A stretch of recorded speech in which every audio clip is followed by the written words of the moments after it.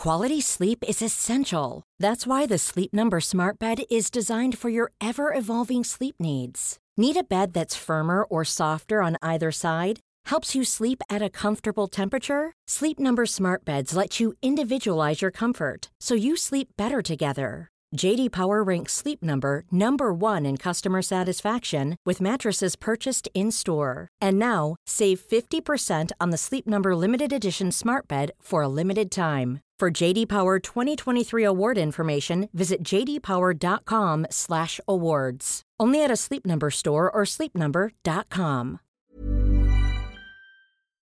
Ukas annonsør i Foreldrerådet Ekstra. Det grillsesong. Endelig, alle dere som har fulgt meg gjennom en lang vinter vet at jeg har nesten strøket med kjedsomhet. Men nå kan vi spise ute, vi kan leve ute, vi kan henge ute, og vi kan grille. Ekstra har sitt største grillutvalg noensinne, og hør godt etter nå. Her en del av grillutvalget deres.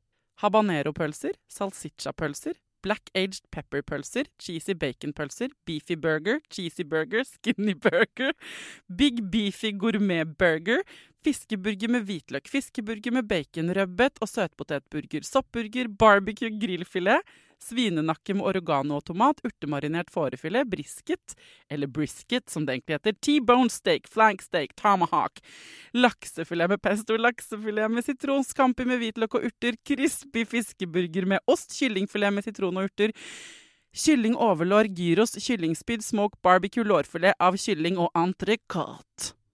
Takk for meg. Dette bare noen av produktene i Ekstra sitt største grillutvalg noensinne, og kommer blant annet fra Norges mest prisvinnende grillserie, Grill Perfekt.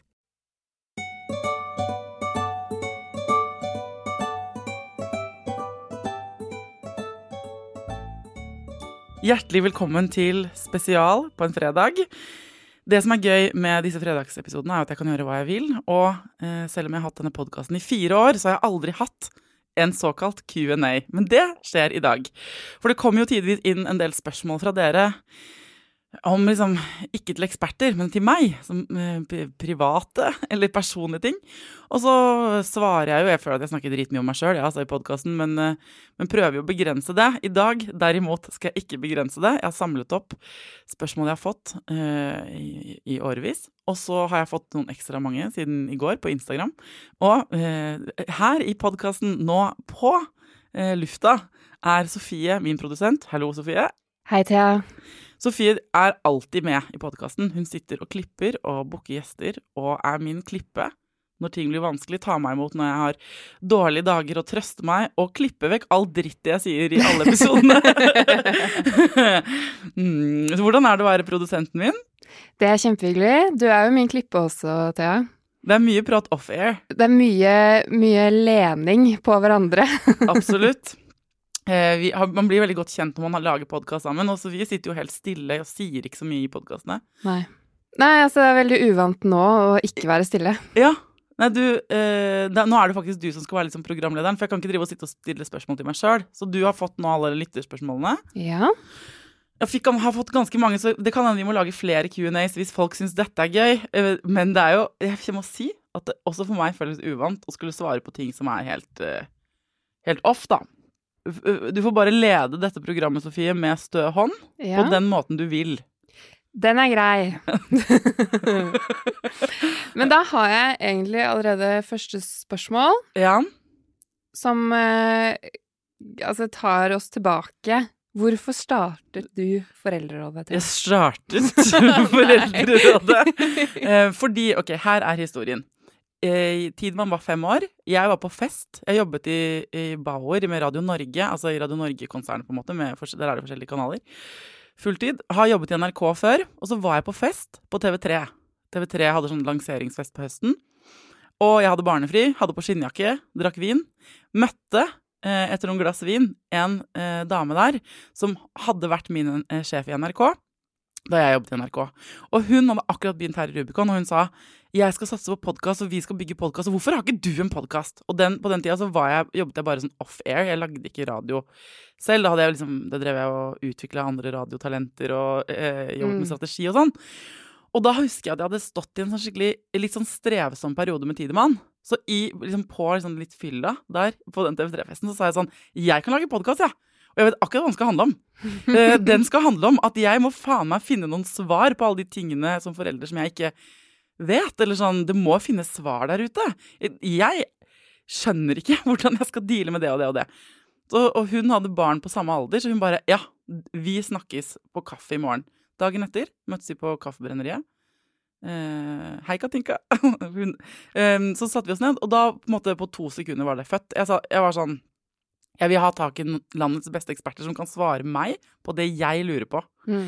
Så i utgangspunktet så var det var oppskriften, og det er fortsatt oppskriften. Men så gikk det jo ganske fort. Jeg trodde jeg skulle lage 10 episoder. Jeg hadde liksom, jeg hadde strevet med amming, så jeg visste at jeg ville ha med amming. Trass og liksom hvordan håndtere konflikter med barn når barn blir sinna, eller når jeg blir sinna. Og litt sånn her, hva med fødsel? Sånn, jeg hadde noen sånne store temaer. Og så gikk det noen episoder bare, og så skjønte jeg at det var jo ikke bare jeg som lurte på ting. Så da begynte folk å sende inn tips, og så gikk det plutselig liksom, fikk vi masse lyttere ganske fort. Ikke masse, ikke sånn som nå masse, men dette var jo liksom da ingen hørte podcast nesten.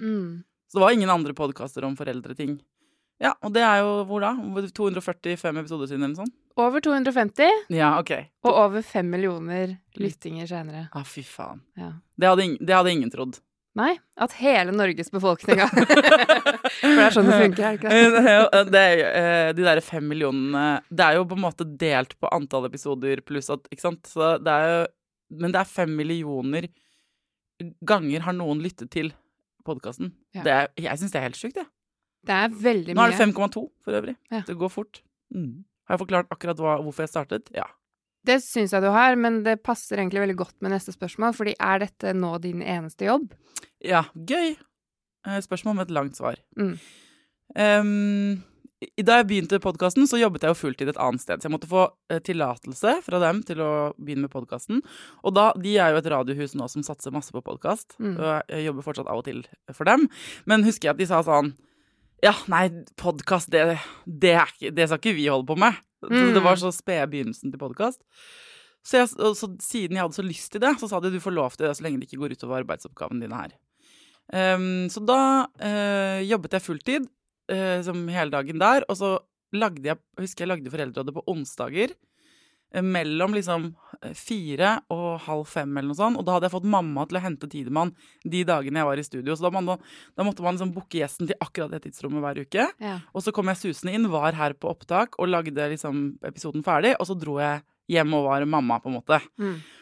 Så det var, og i tillegg så hadde jeg jo en blogg på den tiden, som fortsatt ligger ute for så vidt, men så jeg jobbet altså så mye. Og etter hvert så sa jeg opp i det selskapet, fordi jeg hadde lyst til å gjøre flere ting med foreldrerådet, etter som foreldrerådet vokste. Og de var veldig greie å reise med meg, men de sa sånn, men på et eller annet tidspunkt så kan du ikke ha flere jobber enn, sånn, du er jo her du jobber, sa han sjefen til meg da. Og da sa jeg, men da sier jeg opp, kan jeg ikke bli konsulent for dere? Så da lagde jeg et AS, det er 3 år siden snart, og så begynte jeg å jobbe for dem som konsulent, ikke sant? Og da er det sånn, da slipper de å betale arbeidsgiveravgift, og det blir en del sånn frihet for dem. Og så kan de ta meg når de vil og ikke vil. Og det er det smarteste jeg har gjort. For da kunne jeg bruket mer tid på foreldrerådet, og så kunne jeg også skrive for VG, det gjorde jeg om foreldrerådet, eller foreldrerådesaker. Og så kunne jeg ha det med fritid, og kunne være mer sammen med Tidemann, og så kunne jeg, og så tjente jeg egentlig mer på jobb som konsulent. Så det var win-win-win. Og så har jeg jo tenkt, målet er jo for meg å bare kunne, herregud, hvis jeg kunne gjort det her, bare dette her på fulltid, eller liksom at det var det eneste jeg holdt på med, for det er jo det som jeg elsker å lage foreldrerådet. Jeg elsker det. Og det har det liksom, i tidvis kan jeg det, og så nå kom det en pandemi, så det jeg har gjort disse årene er å på en måte ha mitt eget AS, og så kan jeg både drive med radiokonsultasjoner, holde foredrag, eller hjelpe til å utvikle konsepter eller strategier og sånn. Og så har jeg laget podcaster, men jeg har vært inne her, ikke sant, og jobbet med dere på andre ideer og alt sånn. Og fun fact, du har jo holdt foredrag for meg da jeg var student. Ja, det om podcast. På Westerdals. På Westerdals. Ja, ikke sant? For det var sånne ting jeg kan bli leid inn på. Sånn der, kan du komme og fortelle om podcast eller om intervjuteknikk eller sånn? Og så har jeg jo liksom det er jo bare én dimensjon av radiotingene jeg kan, som jeg gjør i denne podcasten på en måte. Eller ikke én bare da, men jeg er jo mest mulig jeg er jo egentlig bare meg selv i dette studioet her. Så kan jeg faktisk noen andre ting enn det jeg gjør her inne på Foreldrerådet. Så det har jeg gjort, men etter pandemien så har det nesten bare blitt Foreldrerådet. Da hever jeg meg jo rundt og lagde, for da kuttet jo mange av de som hadde en avtale, men sånn, folk var ikke på jobb, og man kunne ikke ha konsulenter inne og sånn. Så da, nå, siden mars, så har jeg jo men noen få unntak da, hvor jeg har gjort noen oppdrag. Så jeg har bare gjort Foreldrerådet. Og mer også, for nå er det jo 2 episoder i uken. Ikke sant? Det ble vi enige om, da vi 2 i pandemistarten ble satt bare, ok, hvordan skal jeg gjøre det nå? Kan jeg lage episoder hjemmefra? Så du fikk jo mer å klippe de ukene i pandemien der, hvor jeg lagde sånn, denne uken blir det 4 episoder! Så vi bare, great! Ja. Nei, men det gikk jo fint, og det har jo gått veldig bra. Ja. Og det er jo også, jeg synes det er kjempegøy at du kan ha en annen type episode en gang i uken, fordi du har så mange andre ideer også, sånn at du kan variere litt da. Jeg synes det er kjempegøy, også fordi jeg tror veldig på at man skal ha en sånn stram podcast-idé, ikke sant? Jeg tror veldig det at vi har en ekspert, at jeg stiller spørsmål, at introen og utroen, det er veldig sånn det samme hver mandag, det tror jeg er bra, for jeg tror folk blir vant til en form, og jeg synes det er en ærlig og enkel form å fylle, og jeg synes vi får mye bra til. Men, ikke sant, vi har lenge, i flere år, tenkt sånn, men det er jo lyttere som tar kontakt med meg med viktige historier, eller jeg er nysgjerrig på andre folk som kanskje ikke har den doktorgraden, så jeg kan ikke sant, sånn. Ja. Så det at vi har kunnet gjøre det sånn, og sånn sett så var pandemien, eller sånn det at vi heiv oss rundt, og at jeg fikk testet ut andre måter å gjøre det på. Og jeg føler at det kom nærmere lytterne, for jeg fikk enda mer kontakt med dere da, som hører på. Og at det var fra dag til dag. Det var supergøy. Så nå jeg har det enda bedre nå med å jobbe med Foreldrerådet enn jeg hadde det for et år siden. Da. Så det er skikkelig gøy. Og så er det jo litt sånn her å prøve og feile. Ja, det er jo bare radio vi lager, så noen ganger så man har en sånn motto i vanlig radio. Jeg har jobbet i radio siden jeg var 20 år. Og da sier man at sendt er glemt. Og det stemmer jo på vanlig radio. Men ikke på podcast, da. For det blir jo liggende der ute, det. Akkurat nå så er nesten min eneste inntektskilde Foreldrerådet. Ja. Så får vi se, ikke sant? Men det er veldig, kanskje jeg skal forklare, altså de ukene dere hører annonser, da tjener jeg noen penger på Foreldrerådet. Ikke kjempemye, men da tjener jeg noen penger. Og når Foreldrerådet er sponset. Og det er på en måte den måten man tjener penger på når man lager podcast. Det vil si at, og det er jo lurt av annonsører å annonsere i podcast, men det er ikke alltid, det er liksom ikke det første pri når det satt en litt sånn potensiell økonomisk krise i pandemien, så hele verden er litt sånn rar nå. Ja. Så jeg håper at jeg bare kan egentlig bare gjøre Foreldrerådet, men vi får se om liksom verdensøkonomien og markedet tillater det da. Kan jeg må jobbe litt ordentlig også. Som vanlige folk. Ja. Men har du en favorittekspert? Ja, det spørsmålet så jeg, ja. Nei, jeg har ikke én favorittekspert, men jeg tror, det må jo også dere merke, at det er noen eksperter jeg bare har det veldig mye hyggeligere med. Det er noen som kommer flere ganger, for eksempel? Ja, det er ikke, jeg tror mange tenker sånn, er Torbjørn din favoritt? Og jeg og Torbjørn og jeg har det veldig gøy sammen på lufta. Jeg synes han er flink til å på en måte, slippe seg løs. Favorittene mine på en måte, er jo de menneskene som har masse kunnskap, og som kommer inn, og som er så trygge i det de kan, at de bare kan slappe av og snakke om det løst og fast. Fordi vi har noen episoder vi ikke har sendt, det vet jo ikke folk. Men det er jo noen ganger vi har hatt eksperter inne, og de er kanskje professorer i fagene sine, og på papiret kan de alt veldig bra. Men så sitter vi i studio, og så kjenner jeg, og du, at de ikke kommer helt gjennom, eller at de er usikre, eller at de sier ting. Eller hva tenker du? Jo, det er jo som du sier, på papiret så har de jo alt, og det kan jo også hende noen ganger at de er veldig flinke forelesere, så de har jo et godt utgangspunkt for å formidle det de kan. Men jeg vet ikke, det kan jo være en slags sceneskrekk hos noen, at det føles rart å snakke om det i mikrofon. Kanskje dere ikke får så god kjemi. Det skjer ikke ofte, og jeg tenker at veldig sjeldent. Akkurat det med sceneskrekk er jeg ganske god til, eller jeg føler at vi da er gode til å få dem til å løsne på snippen. Du er veldig god på å coache gjesten. Ja, for det er noen ting favorittekspertene mine er de som er avslappet, trygge, som jeg kan stiller vanskelige spørsmål til, og som ikke blir satt ut av det. For jeg tenker at når jeg sitter og snakker med en ekspert, så har jeg publikum. Jeg kjenner lytteren. Dere lyttere, dere på en måte til høyre for meg i studio. Det sånn jeg ser det for meg. Og så når eksperten snakker, for eksempel helt i begynnelsen husker jeg veldig godt, da Gro Nylander snakket om amming, og hun sitter og sier hvorfor det så sykt viktig å amme, og gjentar, og hun har jo rett, ikke sant? Det masse gode data på det. Så kan jeg på en måte se til høyre for meg, så kan jeg på en måte se de triste fjesene til de som ved å høre det blir litt sånn lei seg, fordi de fikk ikke til å amme, inkludert meg selv da. Ja. Og da min jobb i det rommet å si sånn, hei, men du, nå det mange av oss som blir litt sånn lei oss, eller nå skjønner jeg ingenting, eller, nå henger det ikke sammen, hva det du mener nå? At jeg må kunne si det, fordi det jo for ekspertens beste, da kan hun eller han redde seg, kanskje det var en misforståelse. Og i dette tilfellet med Gro, så sier hun, ja, det skjønner jeg, men min jobb som forsker til å finne ut hva som optimalt. Ja.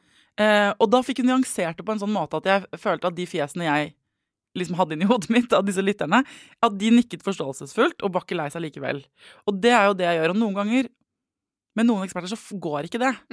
Fordi jeg stiller noe sånt, og så på en måte choker de litt på det, eller de bare gjentar seg selv, eller de kommer med de kan en del ting, men de ganske, noen få ganger så de endimensjonale i måten å fremstille det på. Og da kan jeg tenke sånn, dette tror jeg ikke kommer til å, ja, de har gode råd her, men da blir vi litt sånn enige om sånn, dette ikke noe, det mange lyttere som kanskje ikke trenger å høre det på denne måten. Og så havner vi av og til i sånne debatter som søvn. Og der det jo litt sånn at vi gjør research, du og jeg, på de gjestene vi skal ha. Og så kan vi se at noen ikke sant, en søvnekspert.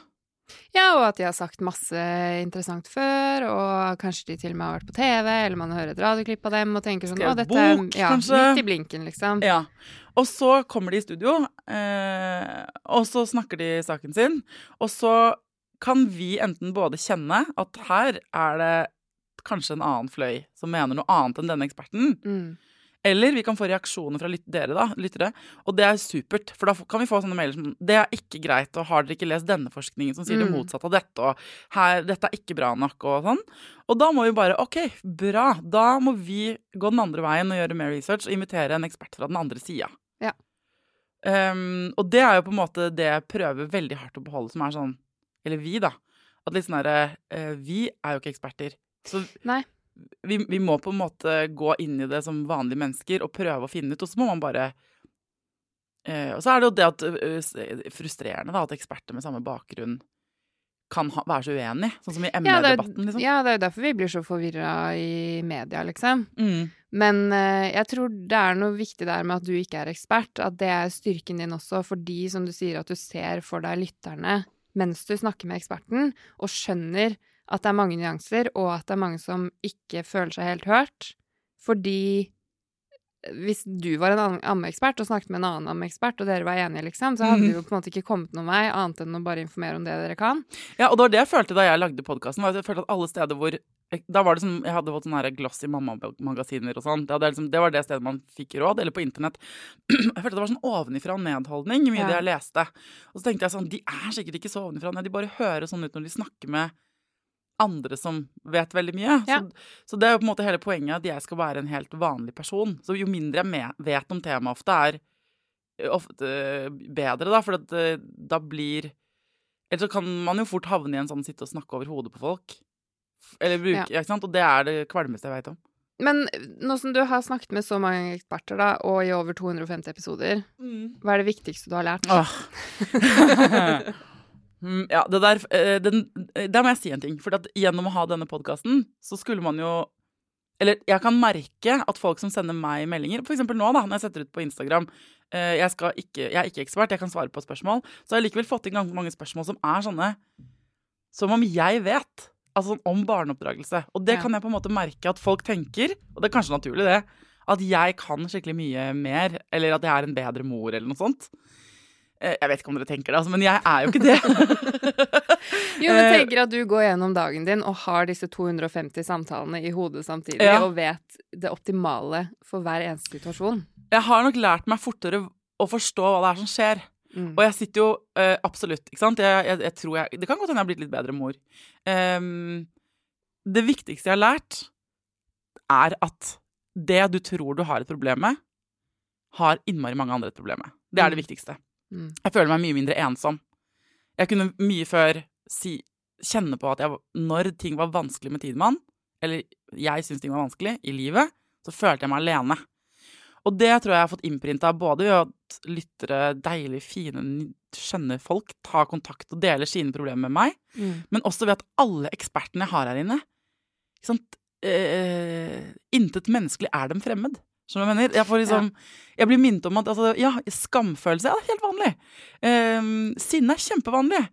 Og så jeg føler meg skikkelig sjelden alene i noe. Og hvis jeg føler meg alene, fordi jeg føler at det en sånn symptomatisk som livet skikkelig røyner på, og så føler man seg alene samtidig. Så går det ikke så lang tid før jeg kommer på at det overhodet ikke. Jeg må lage en episode om dette. Sant? Jeg har den outletet. Så det det viktigste jeg har lært. Ja. Og det så trøstende i seg selv. En ting til, en helt konkret ting som jeg har lært, som at hvis man bekrefter det der som mange av ekspertene som har vært her inne på sånn om oppdragelse og relasjoner og sånn, en helt konkret ting, at liksom å bruke tid når barnet ditt har det vanskelig eller sint eller et eller annet, på å ikke bare løse det. Det tror jeg nok har truffet meg fordi jeg alltid har drevet og løst ting. Og det gjelder ikke bare barn. Det gjelder kollegaer, venner, kjærester. Når noen kommer og opprørte, eller lei seg, jeg har blitt litt bedre til, ikke veldig, men litt bedre til å bare, oi, shit, det som har skjedd? Fortell, hva det? Hvordan har du det nå? Og bare stå i den viktige første anerkjennende, og ikke gå rett på løsning. Ellers jeg helt midt på treet, som mor. Men vil du ha flere barn? Ja, jeg har aldri hatt så lyst til å føde igjen som etter at jeg begynte med denne podcasten. Og hver gang vi snakker om fødsler, og det jo ikke sjelden, så får jeg lyst til å gjøre det igjen. Men det hadde jeg også lyst i det tiden man kom ut, selv om jeg ble igangsatt, og selv om det snart 10 år siden. Herregud. I det jeg hadde født, og sto i den dusjen, jeg har fortalt den etter mange ganger, da var jeg sånn, faen, jeg ikke inn på føde igjen i morgen, liksom, for jeg synes det var så fett. Men så har jeg ikke hatt lyst på et barn til, nødvendigvis, og jeg har ikke hatt lyst til å være gravid. Men selve fødingen og spedbarnsperioden har jeg lengtet etter mange ganger. Når jeg 37 år, så har jeg ikke hatt noen mann, da. Eller jeg har tenkt sånn, ja, hvis jeg blir gravid med en eller annen random dude, da, i løpet av disse årene, sånn, ville jeg hatt det barn og sånn. Og det har gått mange runder med sånn, Tidemann var jo ikke superplanlagt han heller. Så jeg føler at liksom jeg vet ikke, jeg har vært sånn åpen, men har tenkt at av hensyn til han, så det ikke noe hyggelig at jeg alenemor på heltid. Eller det en sånn stor forandring for han da, hvis jeg skulle fått et barn med noen jeg ikke var sammen med. Ja. Og nå har jeg jo blitt sammen med noen, og han har 2 barn fra før. Så det vil si at jeg nå, på deltid, har jeg 3 gutter. Og vi har snakket om det faktisk. Ja, dette jo oversharing kanskje, men vi har jo snakket om det. Mamma sa i sommer til min kjæreste, vi satt på brygga på hytta, og seriøst liksom, vi hadde vært sammen i 5 måneder liksom. Så sier mamma til Knut da, som han heter, jeg vil så gjerne at du skal bli far til en av mine barnebarn. Og jeg var sånn, get the room you guys, slutt å snakke om sånn. Men vi har snakket om det, men da får vi jo det der deltidsbarn-dilemma da, som at jeg har da hvis vi får barn og ender opp med å være sammen, så får vi 4 barn 50%, og 1 barn 50%. Ja. Altså 1 barn hele tiden. Og jeg vet ikke om det, altså jeg vet ikke. Ikke ennå i hvert fall. Men det jo et annet spørsmål da, som noen stiller her, om hvilke tanker du har om bonusbarnproblematikk. Ja, det jo egentlig et sånt spørsmål som ikke jeg kan. Eller jeg jo ikke ekspert på det. Det har vi laget episoder om. Vi har laget en som heter bonusfamilie, tror jeg, eller bonusbarn. Og vi har laget om brudd, og vi har laget om masse av de episodene ligger langt bakover. Så hva jeg tenker, det ikke så veldig lett. Det vanskeligere å date og bli sammen med noen når de også har barn. Det jo mange bånd som skal knyttes i stedet for. Det vanskelig nok å få seg kjæreste. Og knytte ett bånd, tenker jeg. Hvis de i tillegg så har den andre barn, og du har barn, og så har begge ekser, og så har de relasjoner til de eksene, og så har de eks-svigerforeldre og svigerfamilier, og så har kanskje eksene fått nye kjærester, og de har kanskje barn. Sånn at det jo liksom plutselig så må man bli litt sånn god på sånn organisering, hvis man skal få det til, og det skal være smooth. Så logistikk er jo en utfordring. Så jeg vet ikke, hva tror du lytteren vil vite da? Da må du ta programlederjobb. Ja, jeg tror de tenker mest på, altså hvis man begynner fra starten da, altså når du begynner å date noen, på et eller annet tidspunkt så skal man jo møte disse barna, men kanskje ikke med en gang, og hvordan, altså jeg vil jo tro at noen opplever problematikk der, men også litt sånn skal man være med å oppdra de barna, hvordan skal man egentlig, hva slags rolle har man? Det er ganske komplisert, altså. Jeg tror liksom jeg får mange meldinger fra lyttere som har sånn jeg er sammen med en fyr, hans barn liker ikke meg, eller hans eks liker ikke at hans barn liker meg, eller liksom, der tror jeg folk, det viktigste man kan vite er at dette er ikke one size fits all. Det er ganske vanskelig. Og så er det jo litt sånn, må man gjøre noen ganger liksom med MacGyver-løsninger. Jeg, for min del da, har tenkt sånn Tidemann er mitt barn. Jeg har ansvaret for Tidemann. Og så kan andre barn komme inn i bildet. Altså Tidemanns far har fått et nytt barn. Så hva er jeg noe til det barnet? På en måte, nei, jeg er jo ikke. Men, og så har min da nåværende kjæreste har 2 barn fra før. Og der er det litt sånn, jeg og min kjæreste nå, og jeg og min eks har litt sånn åpen kommunikasjon om hva som er rollene våre. Så det der å kunne snakke om det, ha et sånt nivå hvor man sier sånn, for eksempel så har vi i min da, som i vår gjeng da, hvor vi er 5 på en måte, jeg og Knut og hans barn og min barn, eller mitt barn. For eksempel, et konkret problem er at de ungene våre snakker altså så i munnen på hverandre når vi spiser middag og sånn sammen, at jeg blir helt gæren. Knut, kjempetålmodig. Jeg blir helt sånn, kan dere holde kjeft? Og så tror jeg liksom, der har vi ulik stil. Han er mye mer tålmodig enn meg. Jeg kjører hardt regime på ikke snakke i munnen på hverandre. Ikke at og mitt barn er vel minst like ille som hans, på en måte. Eller de sammen så blir de veldig sånn det blir overtenning. Så det er en sånn konkret liten problemstilling som vi da måttet si sånn, og da har jeg måttet si sånn, er det greit om vi kjører en regel, Knut, hvor vi lærer dem å snakke en om gangen? For jeg kan ikke håndheve det i forhold til dine barn. Det føler jeg at det er kleint. Jeg har ikke lyst til å være hun kjeftete, på en måte. Han så sier han, ja, det synes jeg, eller nei, jeg vil ikke ha det sånn, men sånn. Da må vi 2 bli enige om hvordan vi skal kjøre. Og da er det jo kompromisser da, ikke sant, hvis man ikke er enig. Heldigvis er vi stort sett enige. Og så har vi ulik oppdragerstil. Han er utrolig mye greier, eller han er kjempegrei, og tålmodig, og varm, og mild. Og jeg Du er slem og kald og Nei, jeg er ikke det. Men jeg er jo vant til at Tidemann og jeg på en måte, vi har måttet finne ut av ting ganske alene. Ja. Det vil si at jeg er vant til å være ærlig om at nå er jeg sliten, eller det vil ikke jeg. Det vil jeg, og at det er jo litt mer sånn, jeg vet ikke hva jeg skal si. Det er ikke sånn, så stor sånn høydeforskjell mellom meg og Tidemann i livet vårt. Vi samarbeider om veldig mange ting. Flat struktur igjen. Det er litt altså jeg er sjefen, men vi har gode diskusjoner om de tingene, sånn at det er ikke noe farlig å diskutere ting, eller sette regler, eller ikke sant? Alle blir hørt og sånn.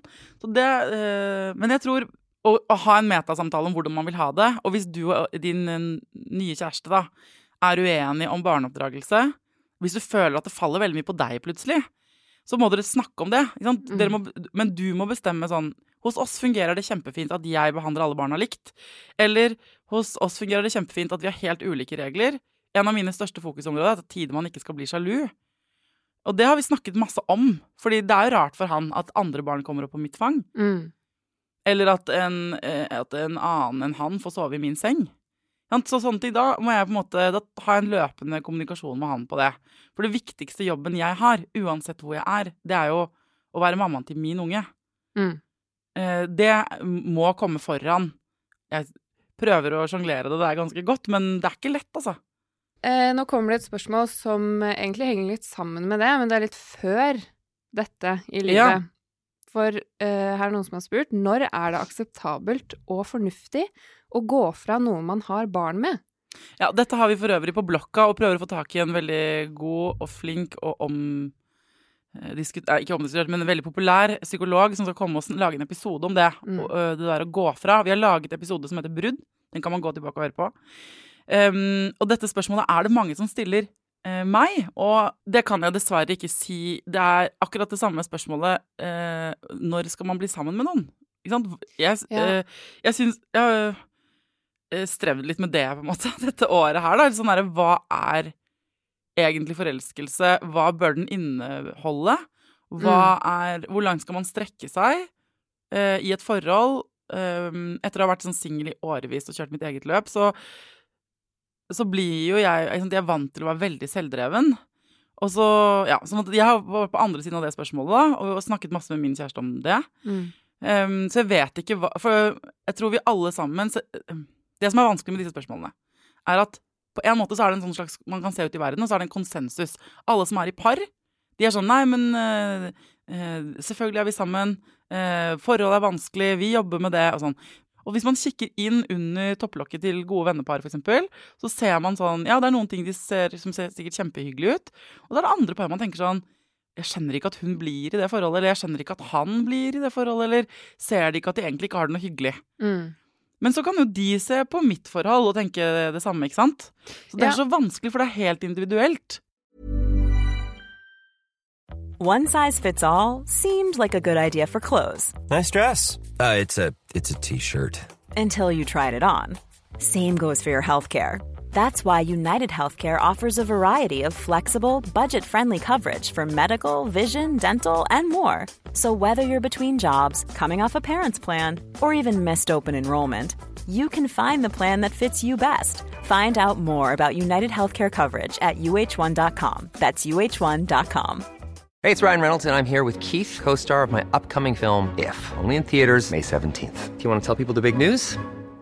All right, I'll do it. Sign up now and you'll get unlimited for $15 a month and 6 months of Paramount Plus Essential Plan on us. Mintmobile.com/switch. Upfront payment of $45 equivalent to $15 per month. Unlimited over 40 gigabytes per month. Face lower speeds. Videos at 480p. Active Mint customers by 531.24 get 6 months of Paramount Plus Essential Plan. Auto renews after 6 months. Offer ends May 31st, 2024. Separate Paramount Plus registration required. Terms and conditions apply if rated PG. Cool fact, a crocodile can't stick out its tongue. Also, you can get health insurance for a month or just under a year in some states. United Healthcare short-term insurance plans, underwritten by Golden Rule Insurance Company, offer flexible, budget-friendly coverage for you. Learn more at uh1.com. Men tror du at, eller bør man vente lenger med å bestemme seg for å gå fra hverandre hvis man har barn? For det tror jeg mange kjenner på. Ja, altså, rødsonen går på, hvis noen er skadelidende over at dere er sammen, så er det bare for å rydde opp da. Hvis det er sånn at noen psykisk eller fysisk er skadelidende, enten barnet, deg eller partneren din, da må dere ut. Da må dere ut, ferdig. Der tror jeg folk, hvis de allerede har havnet på rødt, altså typ at du får dårlig selvfølelse, du blir snakket dritt til, du holder deg selv igjen fra å gjøre ting som er viktig for deg. Når du begynner å havne på sånn at det gjør vondt i magen, så må noe skje, ikke sant? Ja. Det tenker jeg at, og det man må huske på da, er at barnet får det med seg selv om dere tror de ikke gjør det. Hvis du har det dritt i livet ditt, du er et voksen menneske, så hvis du har det vanskelig, så er det din oppgave, dessverre, å få det bedre. Og det beste du kan gjøre for ungen din, er å få det bedre. Og veldig ofte så tenker jeg at det glemmer man, og man kan være litt sånn martyraktig når man har barn, og tenke, jeg blir her for dem. Men jeg er ikke ekspert, men det tror ikke jeg noe på. Samtidig så kan det hende at folk tar det til inntekt for sånn, med en gang det kommer ett problem i veien i forholdet, så skal jeg ut. Eller med en gang jeg bare, nei, jeg får ikke gjort det jeg vil hele tiden, så stikker jeg. Det tror jeg ikke er løsningen. Men da er det jo opp til hver enkelt å gå i seg selv og tenke sånn, hva er grunnen til at ikke jeg... Og da kan man kanskje tro at forholdet er problemet, og så er det ikke alltid det er det. Sånn at runde 1 er sånn, har du det ikke bra, nei? Hvordan kan du finne ut hvor skoen trykker? Vet du det kanskje? Så er det jo på en måte bare å gå for løsning, eller prøve å finne ut av det. Ofte så er det sånn at man kanskje tror man vet hva som er gærent, men man trenger å snakke med noen utenforstående. Gå til familievernkontoret, finne en psykolog, privat, snakke med fastlegen, snakke med en god venninne, og prøve å kartlegge hva er det egentlig holder på med. Og så er det jo 2 parter, eller flere for den saks skyld, i et forhold. Så man må jo ta en prat med den andre, for det kan jo hende at det er noen andre ting. Du kan bestemme deg for å ville bli og prøve, og så vil den andre ikke det. Ja. Og det er helt jævlig.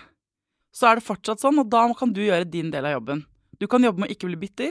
Du kan jobbe med å finne praktiske løsninger. Du kan jobbe med å ikke slite deg ut. Finne måter å hente deg inn på. Du kan gjøre en del sånne ting. Men det er veldig hardt arbeid. Som alt annet i livet som er viktig, vil jeg si. Som vi skal lage episode om. Så det gleder jeg meg til. Hva tenker du da? Jeg tror at du har rett i at nå har jo jeg ingen personlig erfaring fra dette i det hele tatt. Og derfor er du ekspert. Kunne du vært alle på internett er eksperter. Men jeg tror det er rett som du sier at man skal jo ikke være sammen for hver pris bare fordi man har et barn. Fordi det er mye verre for det barnet å vokse opp i et samlet hjem som har et høyt konfliktnivå, enn å vokse opp på 2 lykkeligere steder. Ja, jeg husker mamma og pappa separerte seg da jeg var 20 år. Og jeg husker at det var ikke noe krangling hjemme hos oss. Og vi var sånn klippestø kjernefamilie på en måte, og vært litt sånn ekstra hjem for mange av vennene våre av og til, som liksom hvor det har vært litt trøbbel i familien. Og så det kom litt for et sjokk, som et sjokk for alle, at de gikk fra hverandre. Og da var jeg voksen. Men jeg husker at jeg allerede som 14-åring skjønte at mamma ikke, sånn at ikke de hadde det helt topp. Og jeg husker jeg sa til mamma som en skildre da. Ikke fordi det var noe krangling, eller de var bestevenner de, liksom, helt til pappa døde. De har vært feriert sammen hvert år og holdt på vennskapet og fortsatt vært på gift på papiret og sånn, men ikke vært sammen da siden på kjempelenge siden. Men jeg husker den der, og det var som voksen da, altså sånn at jeg, og som, fra jeg var 14 til jeg var 20 da, tenkte sånn, det viktigste er jo at de har det bra.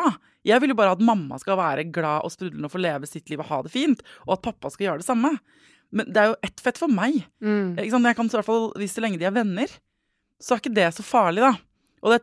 Så jeg kjenner på kroppen og vet at det er det viktigste.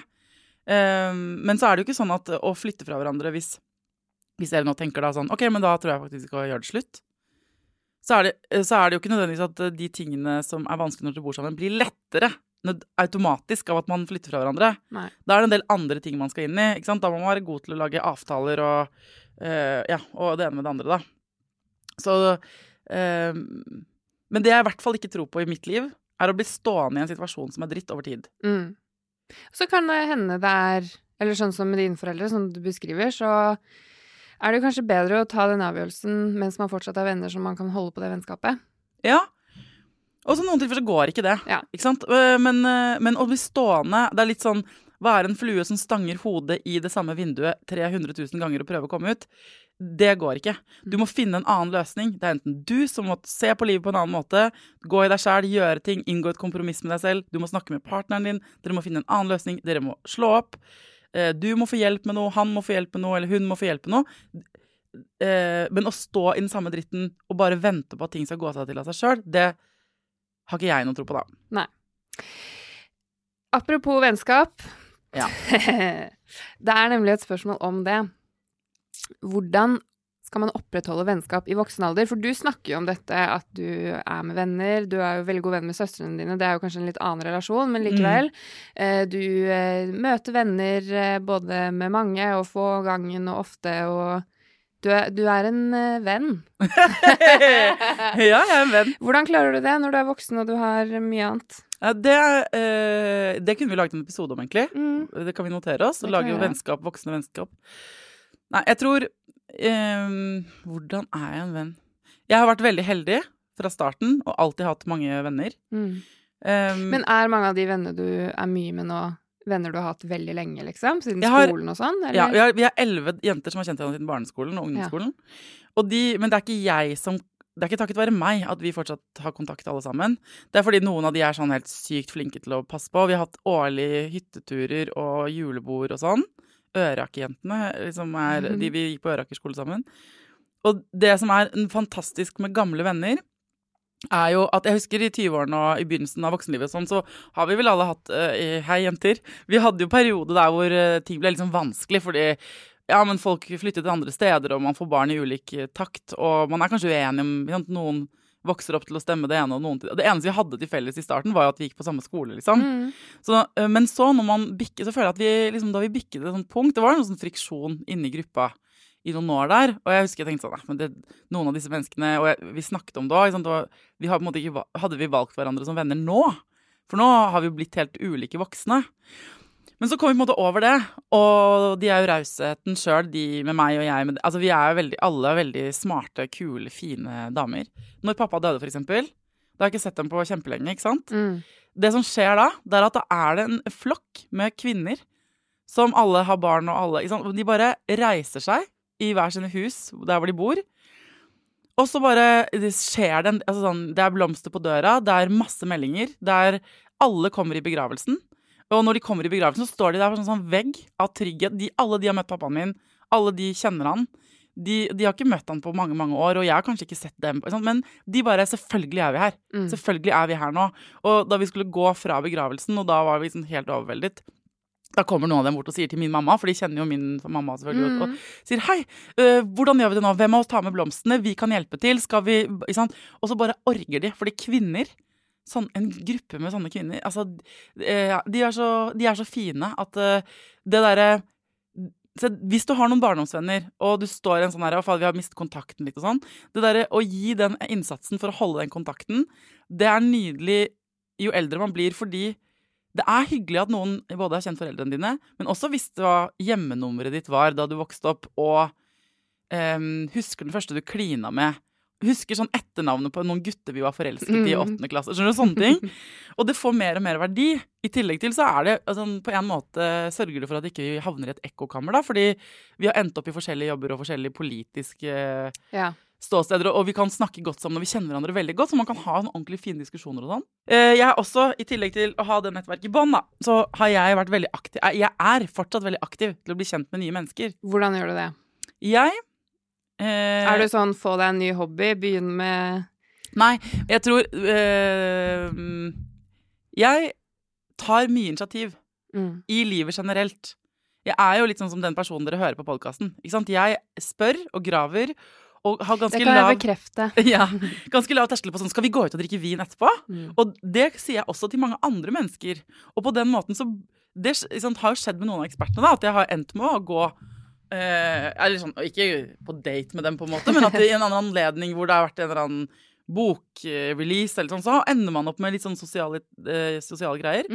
Fordi den basen med venninner fra gamle dager, de jeg mest sammen med jo ikke dem. De jeg mest sammen med jo de menneskene jeg plukker opp på min vei på en måte, og det kan være folk jeg møter på jobben, det kan være foreldre som jeg møter gjennom Tidemann, det kan være ofte venner jeg har kjent, og så det deres venner igjen jeg møter på noe.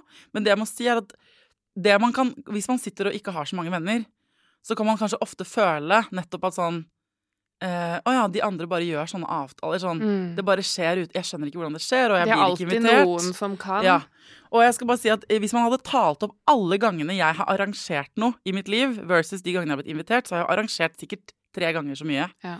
For denne samtalen jeg har hatt med noen av mine venner igjen, som kanskje mer ensomme enn meg, og som går litt i den der, men jeg blir ikke, det ingen som ringer meg, altså den...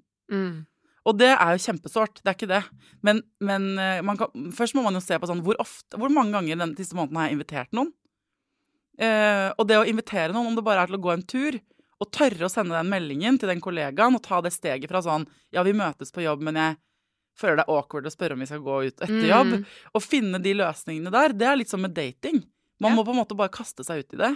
Og så tror jeg det for min del har hjulpet at jeg har bodd i utlandet alene noen ganger, og bare startet helt på scratch. Flyttet til Spania, hvor jeg ikke kjente noen. Og da har du ikke noe valg, liksom? Nei, jeg har ikke tenkt på det selv. Men i det siste så har jeg snakket med folk som ikke, spesielt et par som har lurt litt på det der med sosiale livet. Hvordan det sånn at du har så mange? Så tenker jeg sånn, nei, og så har jeg talt over sånn, jeg sender sikkert ut ukentlig meldinger til 10 forskjellige mennesker, og sånn, høre hvordan går det med deg?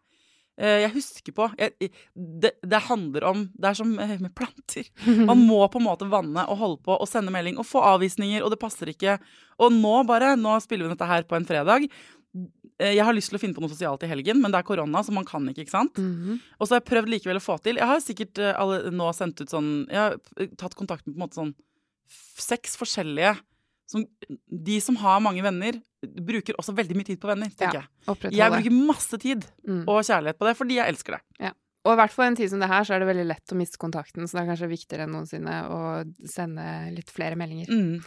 Det noen som spør, fordi du snakker jo veldig mye, har gjort det siste året, om at du liker å være ute og tenne bål. Ja. Hvor det du går for å gjøre det? Og hvorfor du så glad i det? Hva det som gjør at det så digg? Jeg personlig Jeg er ikke glad i den lukten som det setter i mine klær, for eksempel. Hvordan er det da for deg å være sammen med meg så ofte hvor det lukter så bål av meg? Jeg synes faktisk ikke det gjør det så mye. Og nå må vi uansett holde litt avstand, ikke sant? Så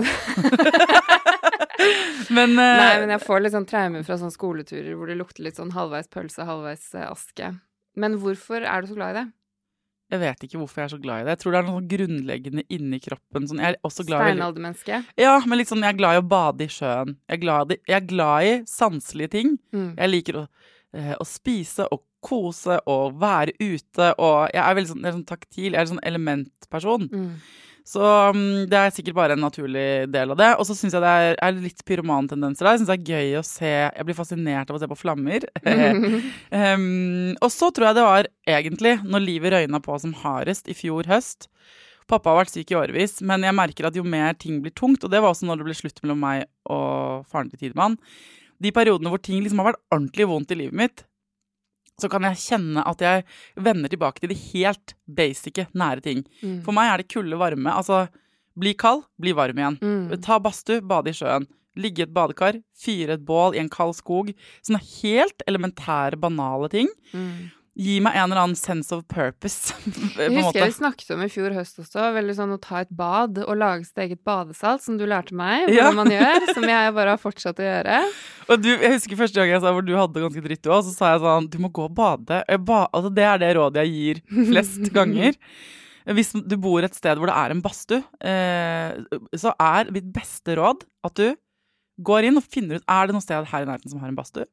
Og aller helst hvis det er i nærheten av sjøen, og så booker du sammen med en venninne eller en kompis eller en kjæreste eller alene for den saks skyld, og låner en badstue, pass på antibac og alt det der, og så baker du deg skikkelig varm, men det er veldig viktig at du har muligheten til å ta en iskald dusj eller rulle deg i snø eller bade i et hav eller noe kaldt. Og så fordi jeg tror selve det, så bål henger nok sammen med det. Ja, sånn den der, og jeg tror det forløser masse endorfiner, den der vekslingen mellom kald og varm. Så psykologen jeg går til sa også det, at han hadde snakket med sine psykologvenner om det der å gjøre seg kald, det på en måte er smerte, og så bli varm igjen. Man får sånn release av masse endorfiner, så det er sånn helt kjemisk i kroppen, så gjør det deg glad. Og bål er en del av det. I tillegg så synes jeg det er gøy å se. Det var fordi jeg trengte en hobby, på en måte, eller jeg trengte en digresjon fra pappa, og sykdom, og angst, og redsel inni meg, og alt det. Og så var det som jeg har fortalt på podcasten, at jeg hørte en episode hvor han som har skrevet boka til Lars Monsen ble intervjuet, og så leste jeg boka til Lars Monsen, og så kom jeg på at bål, herregud, det var så lenge siden jeg hadde fyrt bål, og så var jeg rett ut i skogen, og nå har det ballet på seg, sånn at hvor jeg fyrer bål, alle steder jeg kan, når jeg kan. Du har ikke noe fast sted? Nei, nå har vi vært i Oslo. Jeg er jo glad i å kjøre så nærme som mulig der jeg kan sove ute. Ja. Men jeg har fortsatt en sånn drøm om, og jeg har ikke fyrt det perfekte bålet enda. Drømmen min er å fyre et sånt Lars Monsen-bål, et sånt så stort bål at du kan ligge på bakken ved siden av på et liggeunderlag og sove i sovepose under åpen himmel ved siden av bålet og være varm. Det har jeg ikke kommet, også fordi av og til hvis man går til sånne plasser som er nærme der man bor, dere som ikke bor i Oslo er ganske heldige der, for da er det sikkert færre folk på sånne tursteder, eller hvis dere har tilgang på en skog hvor det ligger masse ved, for det er dritt hvis man må bære med seg masse ved. Sånn at drømmen er å gå ut i skogen, finne min egen tyrirot, som er en sånn rot som brenner veldig godt, og så spikke og holde på og ha med øks og bare lage et kjempebål og ligge inntil det. Og se at det brenner. Men hva gjør du når du ligger der da? Hører du på noe, eller leser du? Eller? Nei, det er mer enn nok å se på det bålet. Det er jo på en måte mitt ansvar.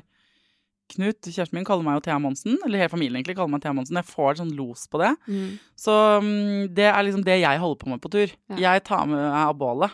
Og så er det da å finne, man må gå turer og finne ved, sortere den veden i ulike størrelse, sjekke om den er tørr, kløyve den i midten, spikke fliser, fyre opp. Ikke sant? Det er jo et sånt prosjekt, sånn at i løpet av en sånn kveld så kan man holde på med det, og så sitter man, det er jo ikke sånn å tenne bålet, så er det bare der, man må jo liksom fylle på det, snu på det, så det er på en måte en slags sånn mindful hobby. Ja. Herregud, hvem har jeg blitt? Bade, salt og bål. Herregud. Men hvis vi tenker litt tilbake, for før så var det jo en fast del av episodene at lytterne sendte inn et lydklipp. Ja. Av seg selv. Det gjør vi jo ikke lenger. Nei, det var jo også litt fordi vi kan gjøre det. Vil du ha mer lydklipp, er jo spørsmålet da. Ja, det vil jeg gjerne ha. Jeg vil gjerne ha lydklipp. I utgangspunktet i starten, de første episodene, så var det sånn at jeg fikk lydklipp og hentet inn lydklipp selv. For jeg tenkte at det er viktig at man hører at alle foreldre gjør feil, og at man driter seg ut. Og det er fortsatt en veldig god tanke. Så kan det være litt vanskelig å få gode historier, at de blir på en måte... Det kan være vanskelig å lage radio når man ikke har laget radio. Det kan være vanskelig for meg å finne de gode historiene også. Og når de kommer inn, så bruker jeg dem. Og hvis jeg bruker dem, så får man tilsendt en tote bag, hvor det står foreldreråd-merch. Men det kan også være at du har et tips til tannpussen, eller til matlagingen, eller til å holde roen når det koker i nøtta. Eller til å liksom, hvordan gir du deg selv, hva er ditt bål og bad da? Kanskje det er det vi trenger, noen oppmuntrende råd for hvordan kose seg. Spesielt nå, i mørketid og pandemi, liksom. Men og da jeg begynte med dette, så hadde ikke alle iPhoner lydopptaker. Nei. Nå er det sånn at alle med iPhone, i hvert fall, jeg tror sikkert det finnes på Android også, som app. Ja, det tror jeg. At hvis du søker på iPhonen din og lydopptak, så kommer det opp en app. Du trykker på rekk, skravler inn der. Du kan snakke med ungene dine, du kan snakke med mannen din, du kan snakke med hvem du vil. Eller kona di, eller bestevenn, altså hvem du vil. Og så sender du bare meg det lydklippet. Og så redigerer jeg det, og hvis det funker, så bruker jeg det. Og hvis ikke det funker, så bruker jeg det jo ikke da. For jeg tenker at det er jo, sånn må det være.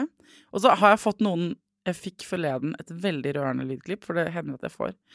Men det var det var et så rørende og langt, og et slags kjærlighetsbrev til denne podcasten, og til meg, fra en lytter.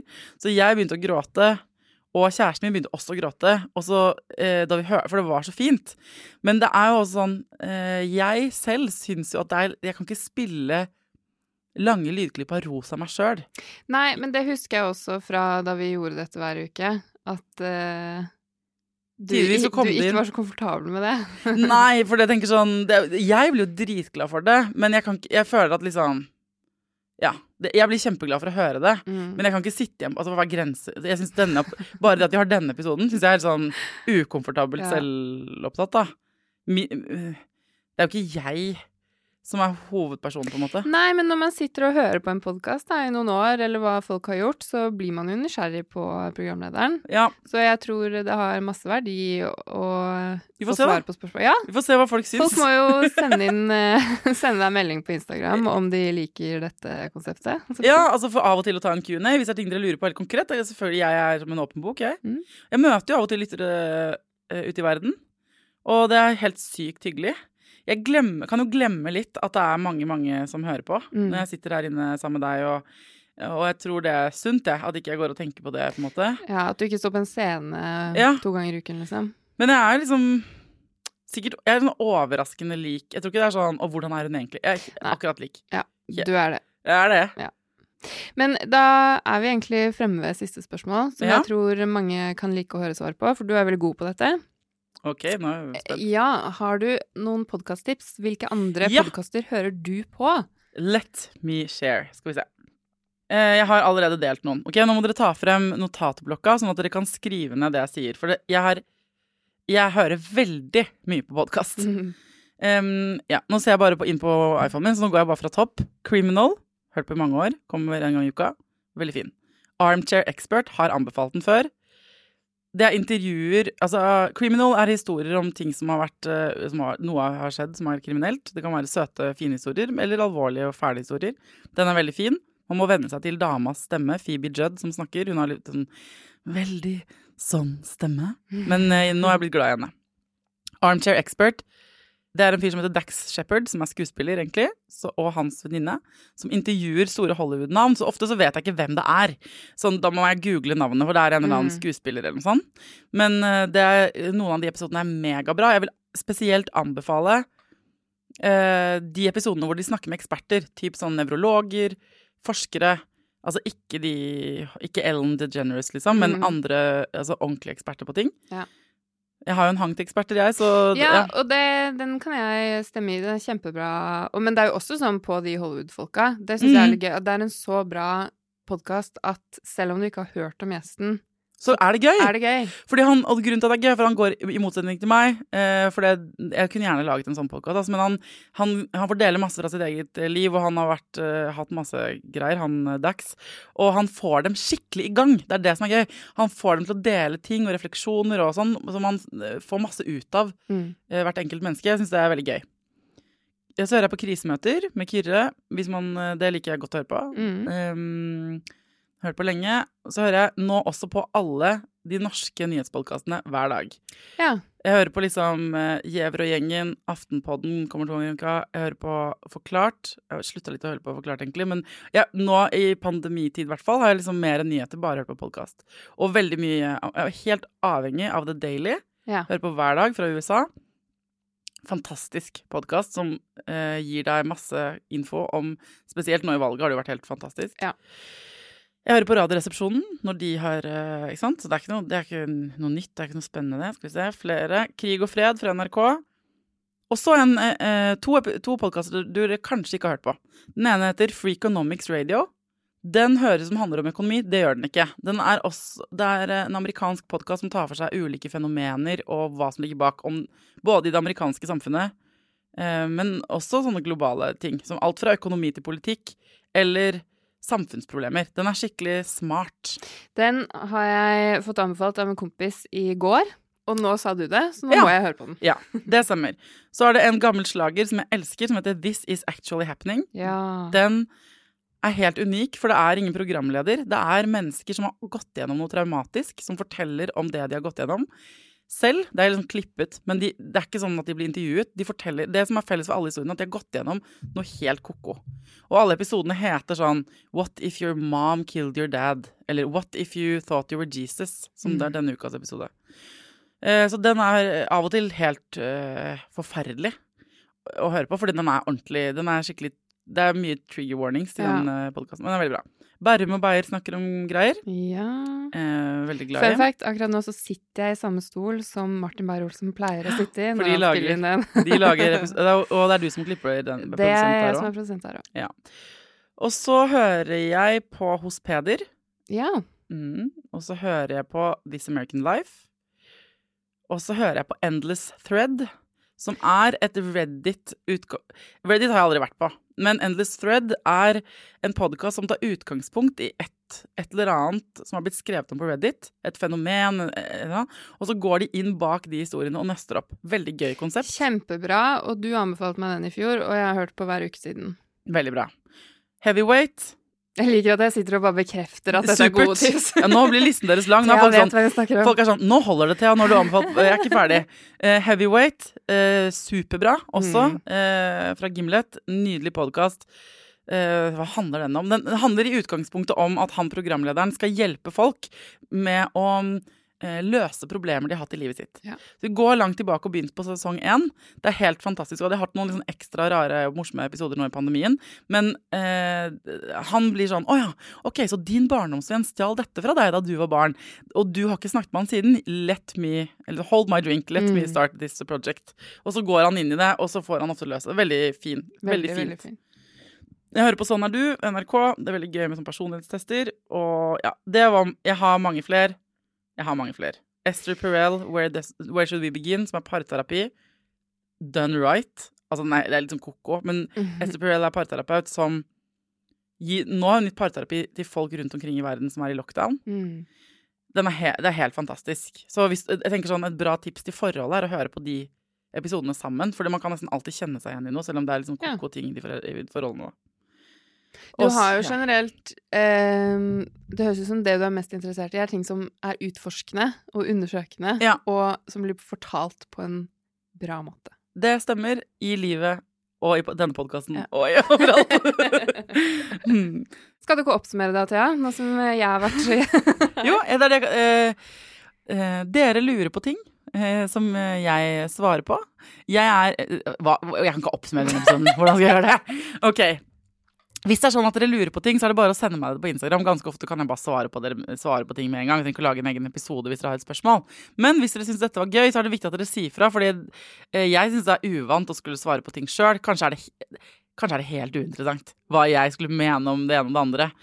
Alle de spørsmålene vi ikke har svart på, de har jeg notert meg, og så er det mange av dem som egentlig bare kan svares på en ekspert, så da lager vi episoder om det med eksperter. Ja. Men gi tilbakemelding da, tenker jeg, på om dere vil ha en Q&A til en annen gang, så er det null stress. Herregud, det er litt rart og veldig koselig. Samtidig. Takk for at du, Sofie, tok programlederrollen. Takk for at jeg fikk lov. Hvordan synes du det var? Det var hyggelig. Jeg gjør ikke dette så ofte, så hvis vi gjør det igjen, så blir det sikkert litt bedre. Da kan du få lov til å ta den utroen, sånn som det skal gjøres. Kjære lytter, til neste gang, ta vare på deg selv, ta vare på ungen din, og lykke til. Veldig bra. God helg! God helg!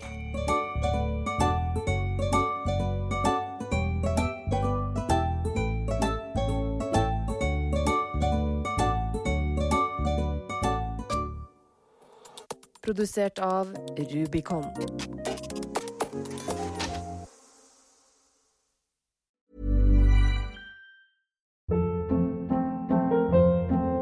Hold up. What was that? Boring. No flavor. That was as bad as those leftovers you ate all week. Keke Palmer here, and it's time to say hello to something fresh and guilt-free. Hello Fresh. Jazz up dinner with pecan-crusted chicken or garlic butter shrimp scampi. Now that's music to my mouth. Hello Fresh. Let's get this dinner party started. Discover all the delicious possibilities at HelloFresh.com. Imagine the softest sheets you've ever felt. Now imagine them getting even softer over time. That's what you'll feel with Boll & Branch's organic cotton sheets. In a recent customer survey, 96% replied that Boll & Branch sheets get softer with every wash. Start getting your best night's sleep in these sheets that get softer and softer for years to come. Try their sheets with a 30-night guarantee. Plus, get 15% off your first order at bollandbranch.com. Code BUTTERY. Exclusions apply. See site for details. Hi, I'm Daniel, founder of Pretty Litter. Did you know cats tend to hide symptoms of sickness and pain? I learned this the hard way after losing my cat, Gingy. So I created Pretty Litter, a health monitoring litter that helps detect early signs of illness by changing colors, saving you money and potentially your cat's life. Pretty Litter is veterinarian developed, and it's the easiest way to keep tabs on your fur baby's health right at home. Go to prettylitter.com and use code ACAST for 20% off your first order and a free cat toy. Terms and conditions apply. See site for details. Even when we're on a budget, we still deserve nice things. Quince is a place to scoop up stunning high-end goods for 50 to 80% less than similar brands. They have buttery soft cashmere sweaters starting at $50, luxurious Italian leather bags, and so much more. Plus, Quince only works with factories that use safe, ethical, and responsible manufacturing. Get the high-end goods you'll love without the high price tag with Quince. Go to quince.com/style for free shipping and 365-day returns.